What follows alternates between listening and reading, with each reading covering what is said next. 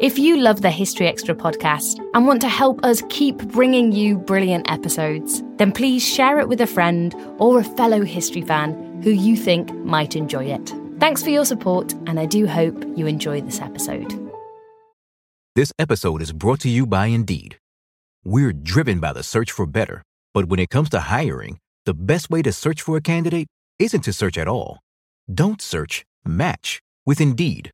Use Indeed for scheduling, screening, and messaging so you can connect with candidates faster.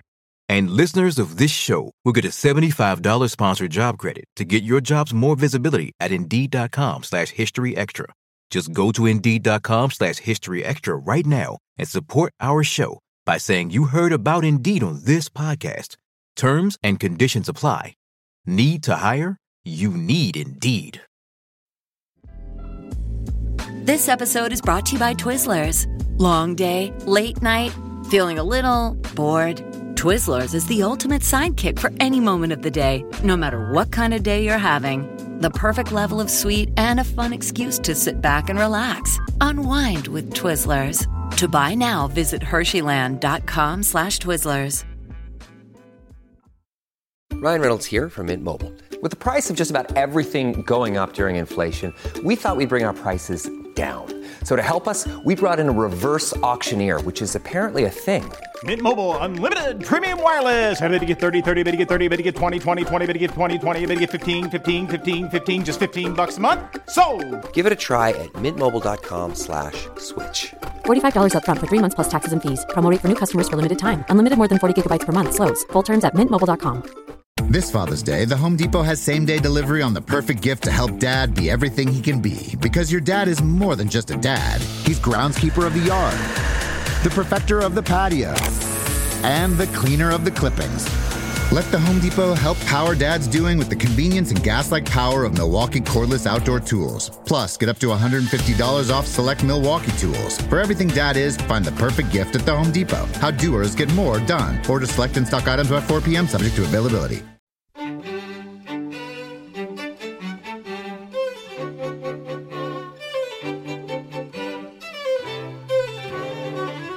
In 1862, you wouldn't find yourself travelling in an open truck. In 1840, you might well do. That happens really because of a few far-sighted and I think genuinely idealistic reformers. That was Simon Bradley talking about the history of railways. It does represent that sort of great period of history that was sort of about to come to an end, and our lives are so different now. And that was Aidan McMichael, on location at Titanic Belfast.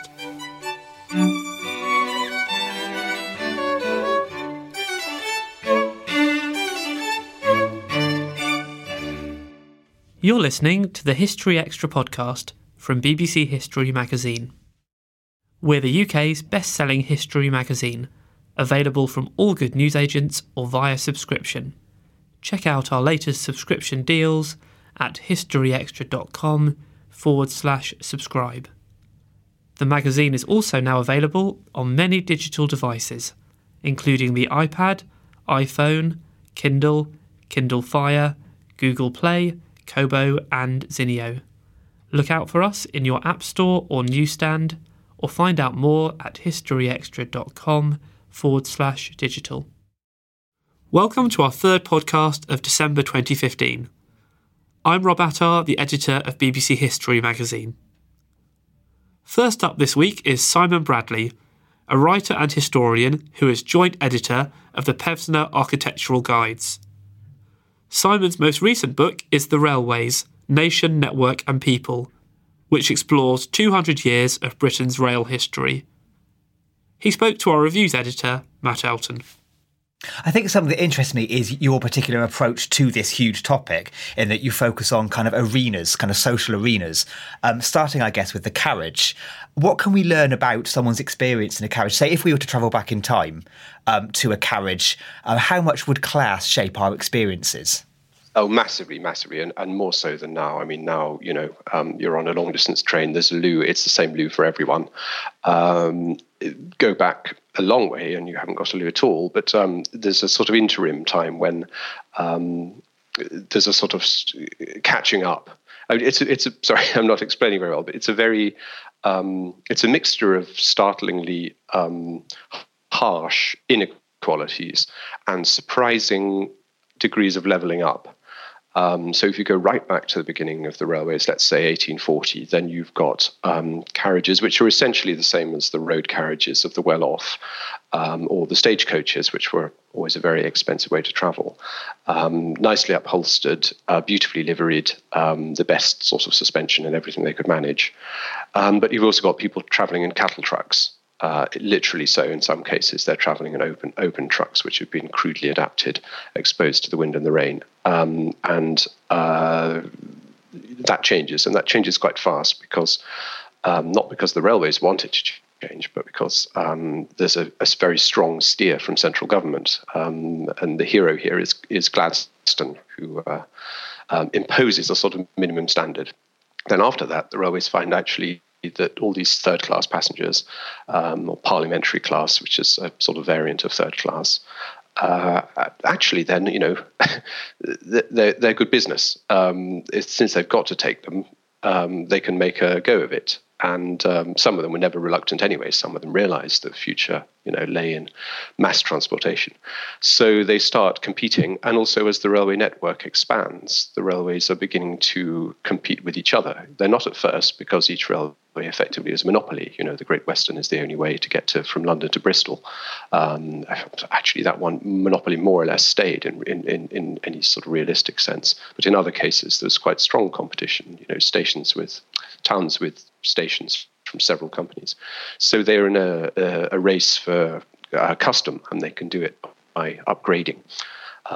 So gradually, as corridor connections, side corridors come in, you can walk through the train, you can visit the loo, you can, go to the restaurant car if there is one. You end up with a sort of more democratic experience.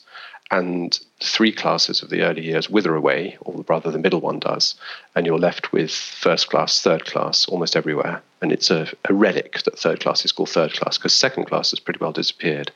Effectively, third class has become the new second class. And by just before the First World War, I forget the exact figure, but 95, 96% of railway travel is third class. And that means that the ordinary middle classes are travelling with the working classes, the less well off, on the same terms. That's something that interests me, actually, is this idea that you say in the book about how it was so packed it's comparable to travelling in a taxi. Now, well, all but one seat is filled. What experiences did people have kind of in this condition of travelling with other people all around them?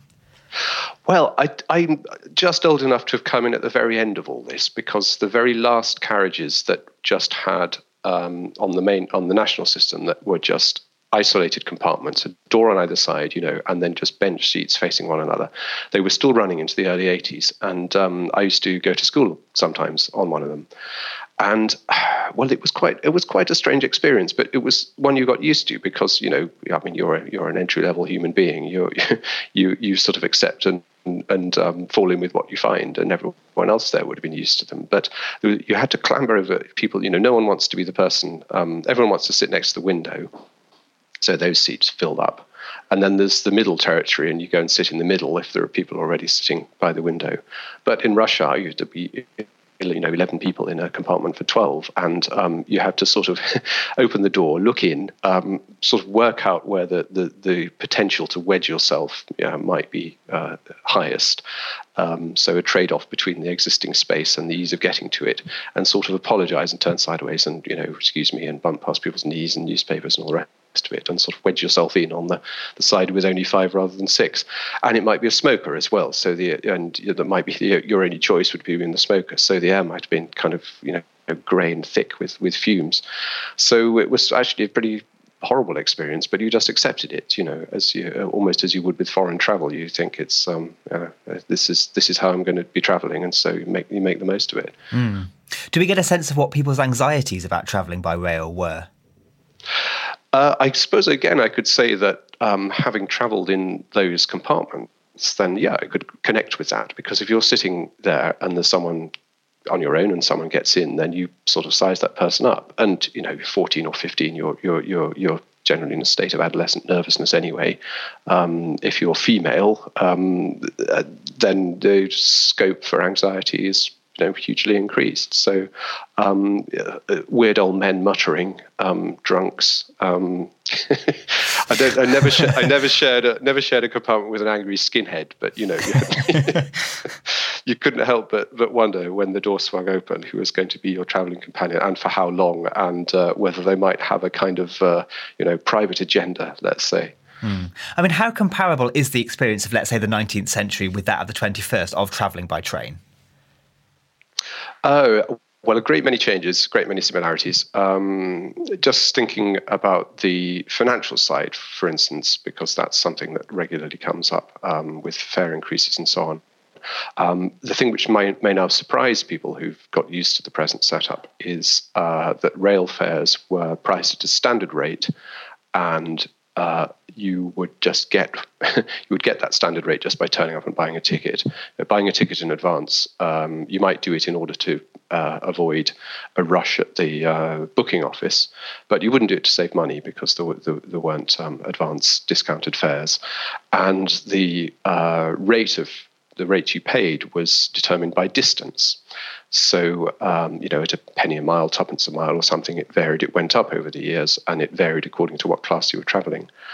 But one of the peculiar paradoxes of that was if the railways built a better route, and going down to Bristol, for example, the original route was straightened out and bypassed, and going down to the West Country again, sort of bypasses were built which avoided the earlier loops that the lines had taken. Then their fares had to become cheaper. So they were improving the service, but you didn't pay more for it, you paid less. You also talk in the book about the infrastructure of the railways, obviously. What was the biggest period of change for this system? I suppose, there's a lot of talk now about how the biggest investments since Victorian times, and it all depends on how you run the numbers, like a lot of these accountancy things. But actually, really, the 50s, the mid 50s into the mid 60s and the late 60s, perhaps, then that's the time of some of the greatest convulsions, because the railways enter. In 1955, there's something called the modernisation plan.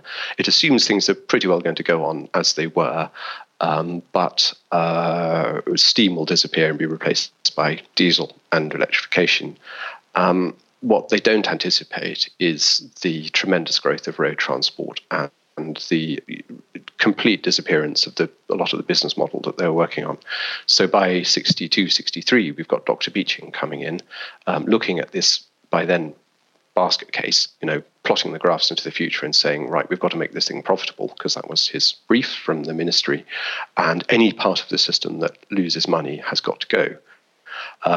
So the Beeching, it's an almost 180-degree turn.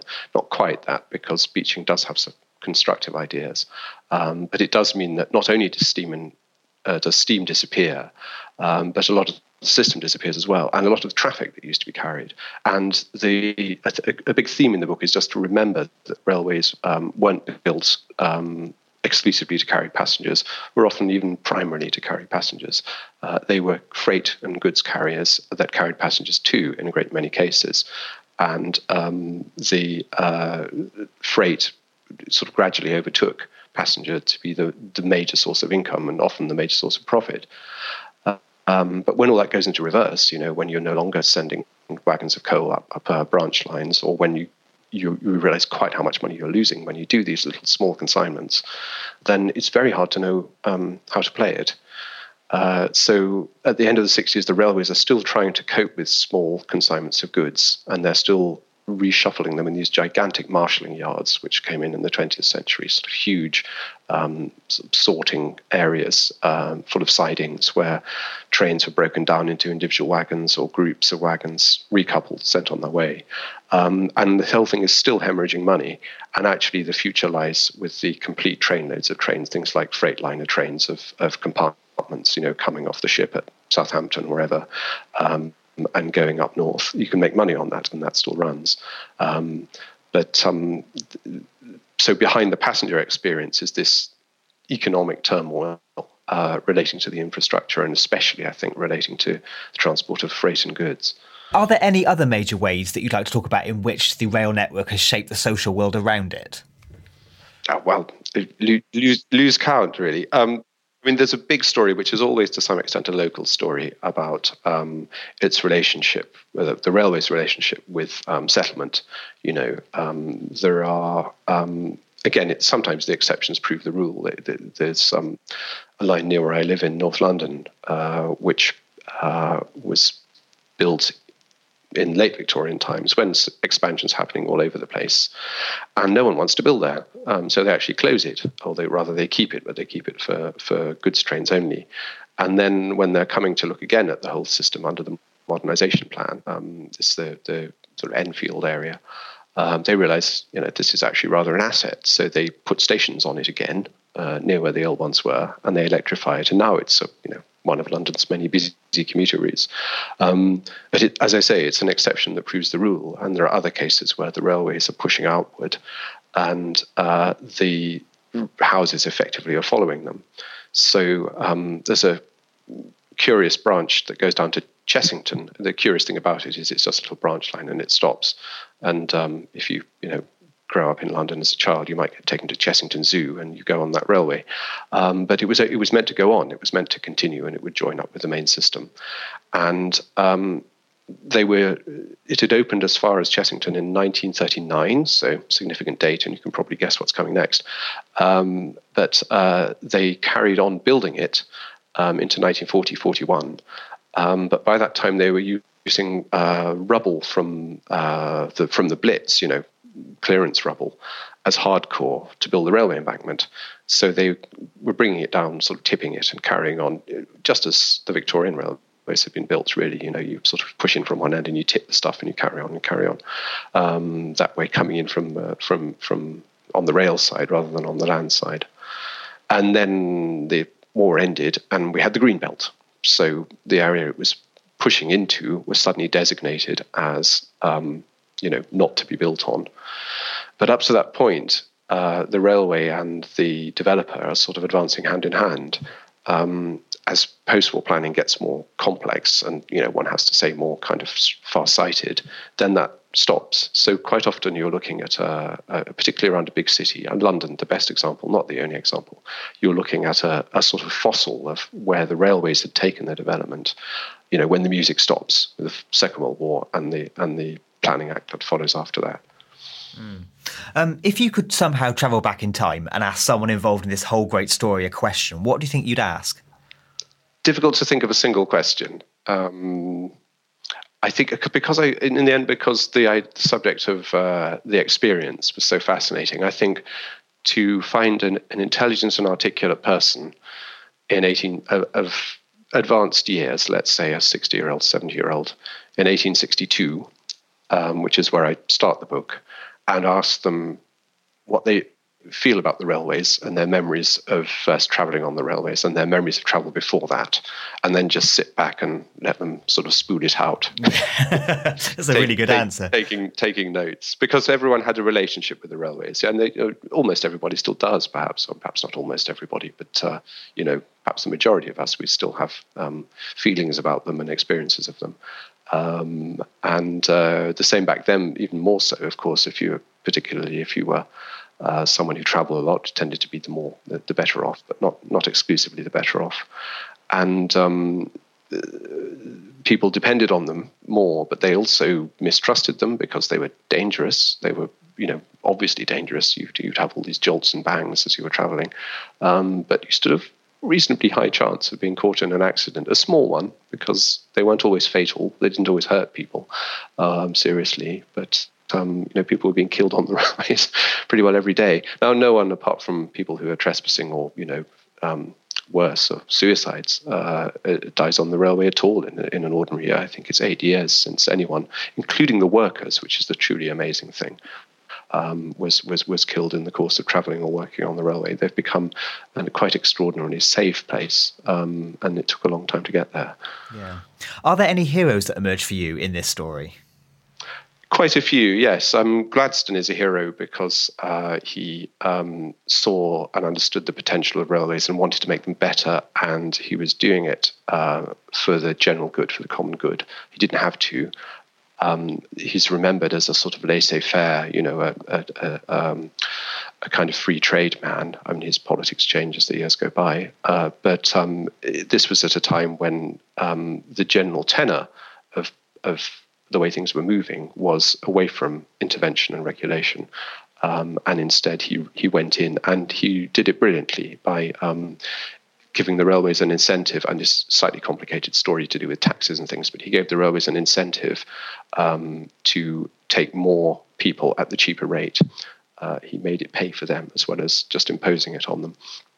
And there's a man who associated with that, who I think is a bit of an unsung hero of the story, called Major Pasley, Charles Pasley, who was one of the early people in charge of the Railway Inspectorate. And although he wasn't empowered to make detailed changes to the design of the carriages, he found ways of operating just within his regulatory remit, but on the very edges of it, to turn down bad designs. Carriages without windows. They're told to provide covered carriages. Well, they're not quite specified so much about what those carriages should look like. All they've said is that you mustn't expose people to the elements. But Pasley finds a way for ensuring that that they're adequately lit and ventilated. And then as things go on, the inspectorate actually starts specifying minimum standards. They weren't legally empowered to do this at all. The railways could have made a stand, but then the railways would have found themselves exposed in other ways legally. I mean, again, this is quite a complicated story. But the improvement in travel, so that in 1862 you wouldn't find yourself travelling in an open truck. In 1840 you might well do. That happens really because of a few far-sighted and I think genuinely idealistic reformers. And finally, I guess, are there any ways in which you'd like this book to change how people view the history of the railways and its current state, I suppose? Well, coming back to the present, of course, now we have a privatised railway system, which, measured by some standards, has been a great success, in that the number of people travelling over the past 20 years has doubled the number of passenger journeys, which is a slightly different thing. However, British Rail, in its final years, operated on a subsidy of about £1 billion a year. The railways now require about £5 billion a year. So you could ask what British Rail would have been able to do with £5 billion, a subsidy of £5 billion a year. So it's regardless of the headline figure of the number of travellers or the number of journeys, with a fivefold increase in subsidy. Well, add to that the multiplier that more people are travelling, that you've got a larger stream of revenue from that. So you could imagine a sort of counterfactual history in which a government very committed to the railways announces an investment programme like that of the modernisation plan in 1955, says we're going to invest in the railways, we'll treat it as investment. Your subsidy will therefore increase by £5 billion to £5 billion. I mean, investment and subsidy, again, these are complicated terms and one can sort of divide them either way. On top of that, and I'm sorry that this is a complicated story, but perhaps it's one reason why it's not widely understood. The nationally owned infrastructure, now called Network Rail, which was unsuccessfully privatised as Railtrack, which then got into difficulties and had to be renationalised effectively. That levies charges on the railway operating companies to use its track. But these charges have to be set at a rate which allows the companies to make a profit. And Network Rail is now in debt as a result, largely as a result of the level at which these charges are set. And that debt stands at £34 billion when last announced. So there's the subsidy and then there's the debt. Somehow this isn't the big headline story that I still sort of expect it to be. Of course, people have a lot of things on their minds and perhaps not always the longest attention spans. But there we are. I mean, those are the basic figures.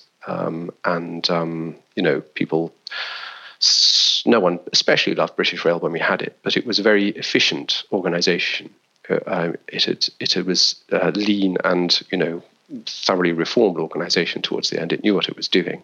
And one could ask, if it had been allowed to carry on doing that, but with more support and investment, what the railways might look like now. You also say in the book that the railway system represents a way in which the whole country's been enriched by the past. How do you think that is? You have to dig a little way into it, but a little bit of knowledge, or even just sense of inquiry, goes a long way, I think, because if you have an interest in architecture or historic buildings, then there are the railway structures, often, some of them very old, coming up for almost 200 years old, when you think about the earliest lines, stations from the 1830s, still in use. There's the impact that the railways have, thinking about what's built next to the station, what was there before, how have the roads come? Many places have a station road, even places that don't have a station anymore. You can see the effect of the railway, the village with the development that goes down towards where the railway station used to be, the sort of T-shaped or Y-shaped village with the long tail going down to the station. So it's things like that, as well as the perhaps more technical things, which the kind that get railway enthusiasts excited, like the places where the old semaphore signals still survive, with the coloured arms going up and down, the old mechanical signal boxes that operate those signals. And these are dwindling away. It's harder to find them. But if you start to notice, for instance, the design of footbridges on a particular line, or station buildings, or the various little cabins and things, then quite often you begin to see the consistency, that there is a particular character of a particular route, and that sometimes and very often does derive from its original ownership back when there were 24 or more major independent companies, each with their own house style and their own way of doing things. That was Simon Bradley. The Railways, Nation, Network and People is out now, published by Profile. And the book was recently chosen as BBC Radio 4's Book of the Week. And UK listeners can still access episodes of this on the BBC iPlayer Radio for the next couple of weeks or so. Time flies. We blinked and 2024 is halfway over. What's something you've accomplished this year that you're proud of? Maybe you made it out of bed and to work every day. Or maybe you started shedding some old habits that were weighing you down. But even when you're making progress, life can feel like it's moving too fast. We can't slow time down, but we can give you a moment every week to hit pause, set intentions, and reset.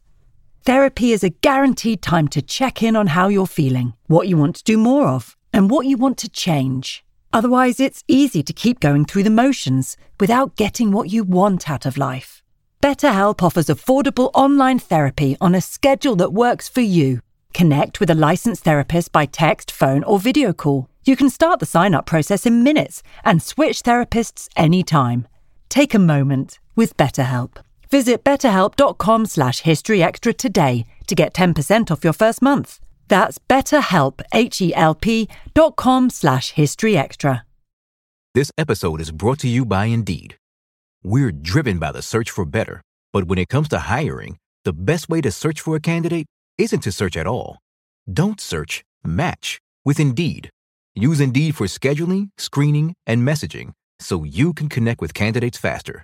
And listeners of this show will get a $75 sponsored job credit to get your jobs more visibility at Indeed.com/historyextra.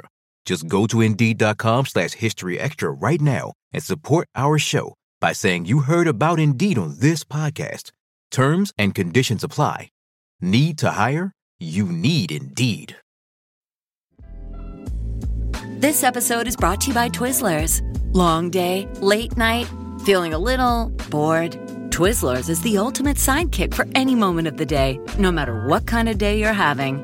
The perfect level of sweet and a fun excuse to sit back and relax. Unwind with Twizzlers. To buy now, visit Hersheyland.com/Twizzlers. Before our next interview, here's a reminder about our BBC History magazine events, which are taking place in February. On Saturday the 27th and Sunday the 28th of that month, at Bristol's Shed Museum, we're holding 2-day events themed around Roman Britain and the First World War in 1916. Each day includes a star-studded lineup of speakers, plus a buffet lunch. To find out more details or to purchase tickets, please visit historyextra.com/events. Now, each month in the magazine, we run an article called History Explorer, where we visit a location of historical importance in the United Kingdom. For this month's edition, we've turned our attention to Titanic Belfast, the former shipyard where the world's most famous ocean liner was constructed just over a century ago. Our deputy editor, Charlotte Hodgman, hopped on a plane over to Belfast, and at the shipyard she was met by Dr. Aidan McMichael of the Belfast Titanic Society. So yeah, we're really privileged in that we're right beside the drawing offices in Belfast where Titanic's plans and all the elements of the design and parts of the work that was needed before Titanic was built was carried out. So those drawing offices are only metres away from the slipways, and you can walk the slipways when you come to Queen's Island to see the whole of the Titanic story, and we have all those elements laid out. So after you see where the ship was designed, we see, you're right, that's where the ship was launched, and it was built underneath a large gantry. It was actually a Scottish firm that was responsible for designing the gantry, and it was actually here until the mid-1980s, and then it was broken up. So Titanic was built underneath that, and it was from that slipway, after many months of construction, that it was launched out onto Belfast Lough. But after it was launched, it was moved to the Thompson Wharf, which is not far from the dry dock, where when it was completely fitted out, the dry dock was used to put on propellers, to paint the bottom of the ship and to finish off the ship. But the majority of the fitting out was carried out at the Thompson Wharf. Right, okay. And that's at the very end of Queen's Island.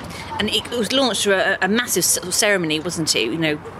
Yes, we mentioned earlier that the launch of ships in Belfast were treated as a great spectacle, and it was with great pride that the shipyard would have been launching ships. And we mentioned that the Olympic had a great fanfare, and while the Titanic also would have had a fanfare, it perhaps wouldn't have been as great as the first of the Olympic class of ships, the Olympic, because it was the start of that Olympic class. So Titanic, yes, had a great fanfare.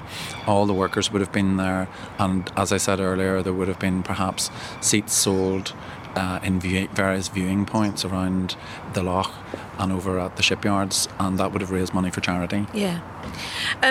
Edward Smith was the ship's captain, wasn't he?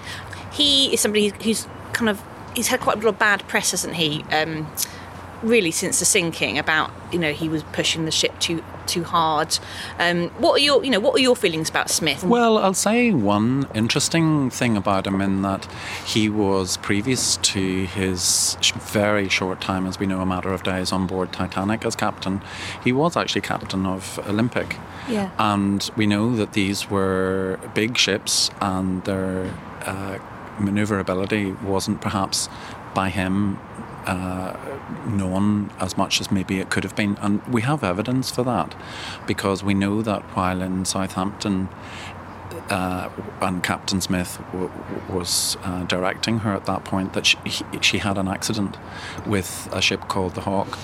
And as a result of that accident, the quirk of history is that she had to come back to Belfast for repair, and as a result got back into the Thompson dry dock here in Belfast and gave a minor delay to the completion and finishing of Titanic. And it is evidence to show that the ships, the manoeuvrability of them and the steering of them and manoeuvring them in tight spaces, Captain Smith maybe just wasn't as good as we maybe would have thought he was. So if we take that as a signal that along with the fact that he was probably going to retire as the sort of the number one captain of the White Star Line after maybe some time on Titanic. So he was, at the end of his career, he believed perhaps that he was more a sort of a titular head of the ship, and that some of the other officers on board perhaps were more involved with the day-to-day running of the ship. But crucially, we know from evidence given at some of the inquiries after the sinking of Titanic that we think now in modern terms we would say that Captain Smith entered a kind of a blind panic, and that in terms of leadership in the tragedy that unfolded before him, he really wasn't able to make any decisions, and his contribution at that point was really minimal. Yeah. And therefore we forget that the ship sank very quickly, and it really would have been chaos, particularly towards the end, and any form of leadership from Smith, we know that it wasn't good. So it's all in hindsight, of course, and we take all that evidence together, and that he did play a role in the whole tragedy. I mean, there's many theories, aren't there, about obviously why it sank. We know it obviously hit the iceberg. Was it going too fast? And was that partly his fault that it was going too fast? I think that, yes, we know that they were making some speed because particularly on board, the managing director of White Star Line would have had his eye on the fact that they would have liked to have made good time, if we can put it like that, when they wanted to reach New York, because they were a competitive shipping line, and they wanted to make sure that they reached a good time, if we can maybe put that, rather than speeding as such. Yeah. And therefore I think one thing I always say is that you would never drive a ship as fast as you can head on into an iceberg, and that was never the intention. So I think we have to put firmly the idea that, it was a tragic accident with many root causes, including speed was a contributory factor in the fact that when they were heading directly into the iceberg, they couldn't turn very quickly. The idea that perhaps they didn't have binoculars in the crow's nest, the idea of the fact that there were ice warnings and that those maybe hadn't been communicated to the captain, and the quirk of fate that so many of the bulkheads were compromised when the iceberg tore the side of the ship. Maybe if it had torn 2 or 3 of the spaces that are meant to protect the ship would have been, as it was designed to be, its own saviour, which was to be watertight. I mean, Thomas Andrews, the architect of the ship, he was actually on board, wasn't he? And he lost his life in the tragedy. Yes, and again, here in Belfast we have a special place for Thomas Andrews, the chief naval architect and responsible for a lot of the design elements within the shipyard. He was on board for a specific reason, and that was to bring a little team of men from the shipyard, a kind of people who would look at the performance of the ship and perhaps note all the things that perhaps needed sort of tweaked in going forward with not only Titanic but the Olympic class of ships. And Thomas Andrews had previously been on board Olympic doing exactly the same thing on its maiden voyages. So for instance, he had been in New York with other men from the shipyard, and these men in the group were called the Guarantee Team. And that Guarantee Team, that small group of men, would have been composed of special apprentices and senior staff, and they would have been given a kind of a very privileged position to have been crossing the Atlantic on one of these great ships and ended up in New York, and they would all have been very excited about it. So it's tragic, and the tragic consequences that they were all lost, that Belfast Guarantee Team, including Thomas Andrews. So they're remembered specifically in Belfast at the City Hall. Okay. And we have a lovely memorial garden at City Hall, and it's always a place that I would recommend a visit to, because it has those very close connections to what happened after Titanic left here on her maiden voyage, the tragedy that unfolded. What would the experience have been like to actually have sailed, for that short time, on board her?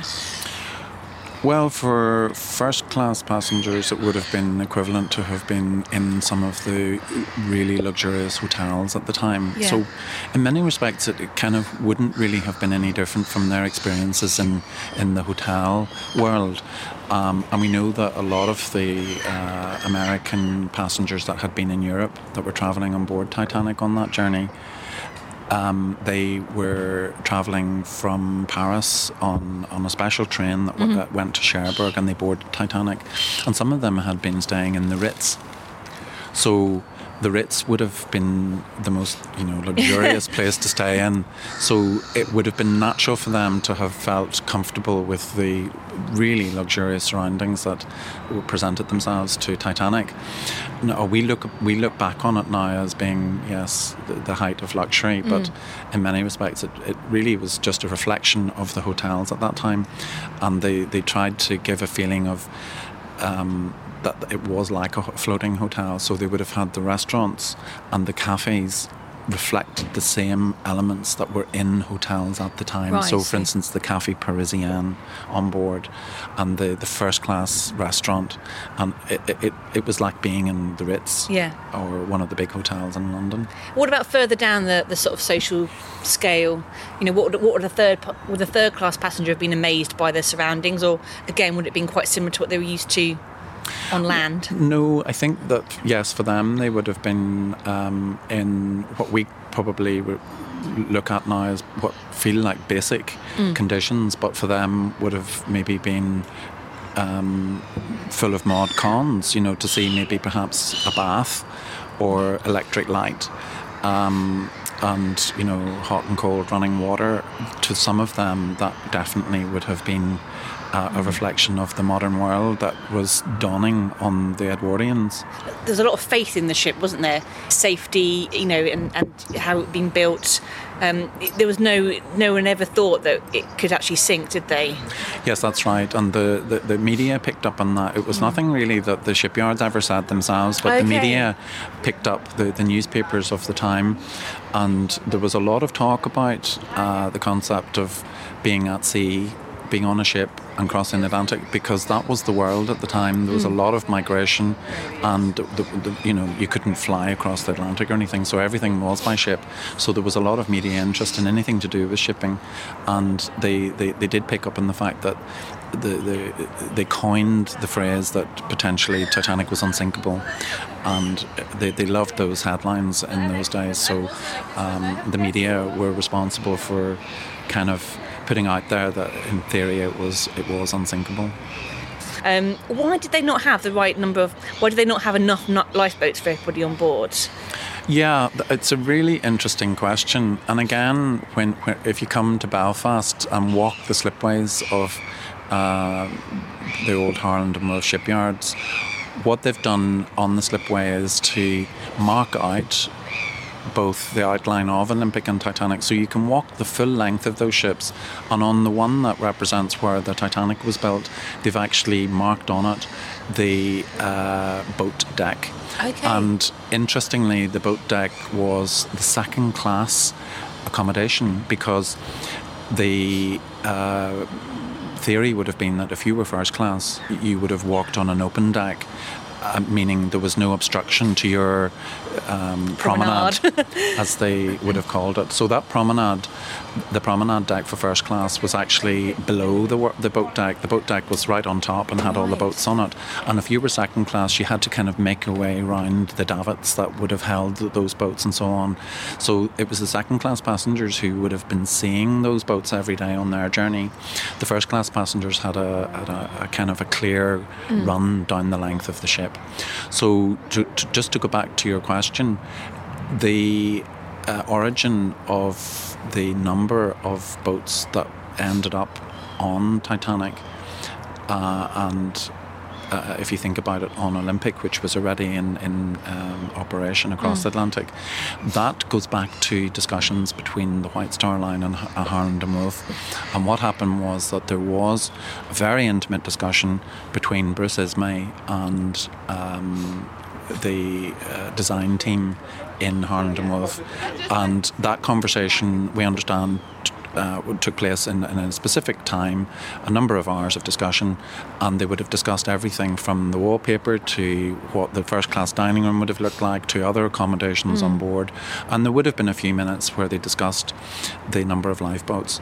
And remember that the priority was that this ship was going to represent luxury, and that lifeboats don't really do that. They would have taken up a considerable amount of additional space on this promenade deck for the second class passengers, and it was viewed by White Star that they didn't need to go beyond what was legally required, and therefore it was the legal minimum that was required under law at the time to install the number of lifeboats that Titanic ended up with, and that they could have had more, and those would have been additional to the legal requirement, the minimum legal requirement. So what they did was perfectly legal then. They fulfilled all the criteria of the day, safety-wise. Yes. The Board of Trade at the time, who would have stipulated the number of lifeboats that were required, set out the criteria, and one critique of that is that that system of rules, I suppose, was perhaps outdated, and the Board of Trade perhaps hadn't kept up with the increase in the size of boats and the number of passengers and crew that they were carrying. Right. So while it did make the legal requirement, it was a legal requirement that was perhaps outdated. Titanic set sail from Southampton on the 10th of April, and then it went over to Cherbourg, didn't it, to pick up another load of passengers. Yes, and that's very interesting because we're sitting right beside SS Nomadic in her dry dock. Yeah. And Nomadic was built by White Star Line, and the great thing is that we have the last White Star Line ship in the world here in Belfast, and she was built by White Star Line to transfer passengers from Cherbourg out to Titanic and the other great White Star Line ships that we've been calling at Cherbourg. And Cherbourg's dock wouldn't have been big enough to have accommodated Titanic, so Titanic was anchored outside the dock, and it was Nomadic who stopped at the dock of Cherbourg and took the first class passengers that were coming down by the Titanic train from Paris, some of them having stayed in the Ritz overnight, and they would have been travelling out in equitable accommodation on board Nomadic with a first class area and with a second class area and with a third class area, and there also would have been post and baggage taken out on board. So they would have spent 20 minutes travelling out to Titanic.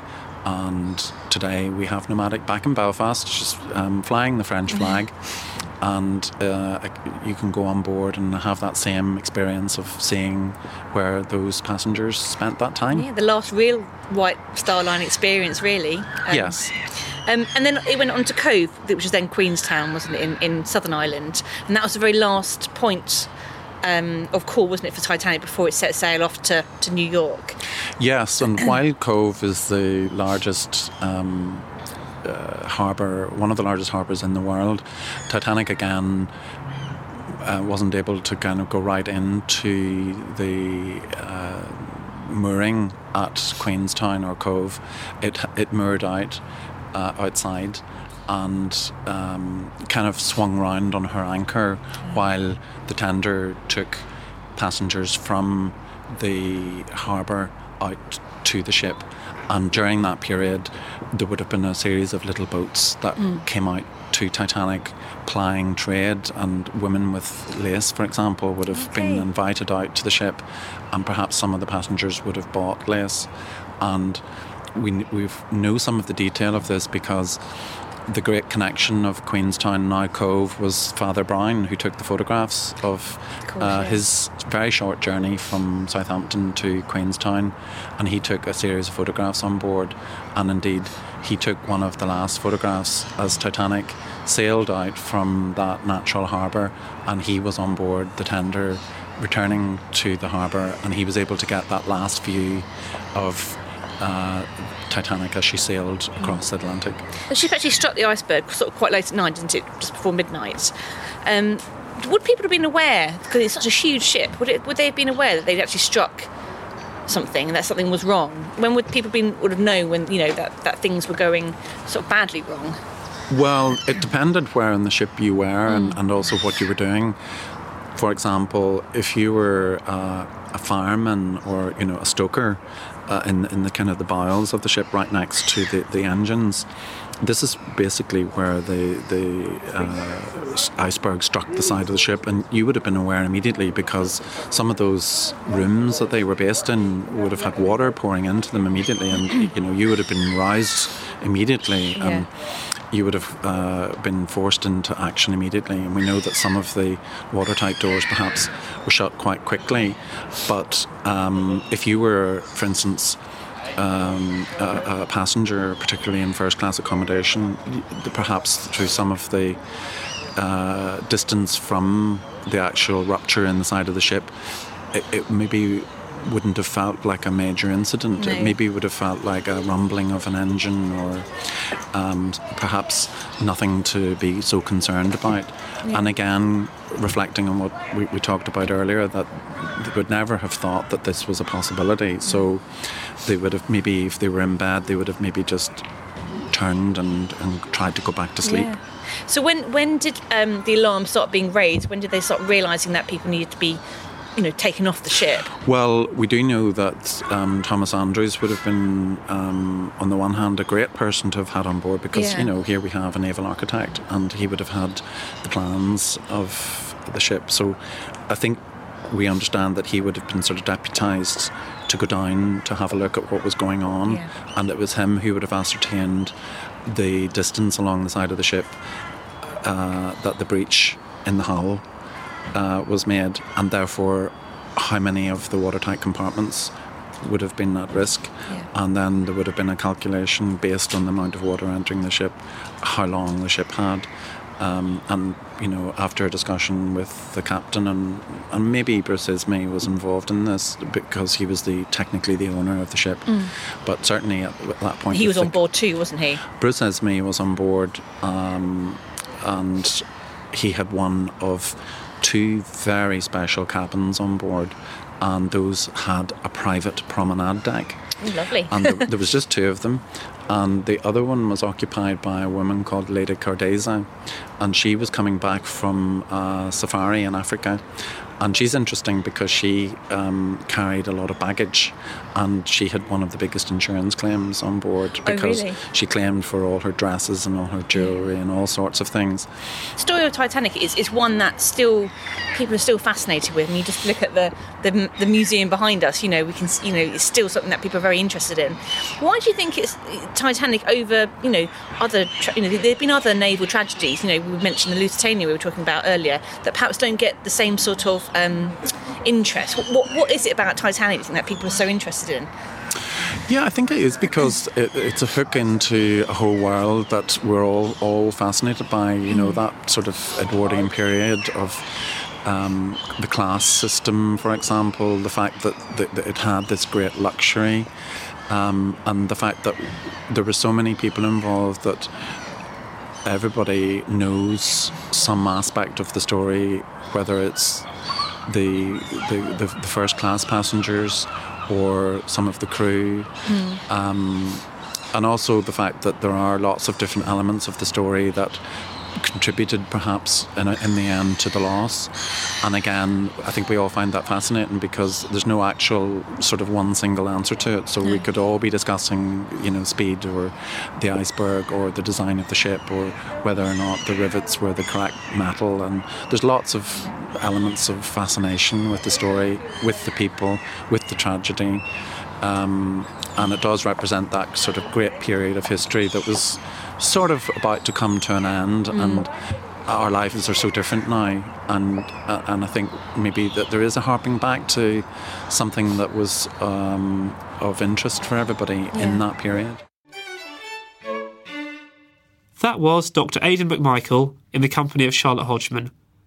You can find out more at titanicbelfast.com. And you can read an article by Aidan and Charlotte in the Christmas edition of BBC History magazine, which is currently on sale.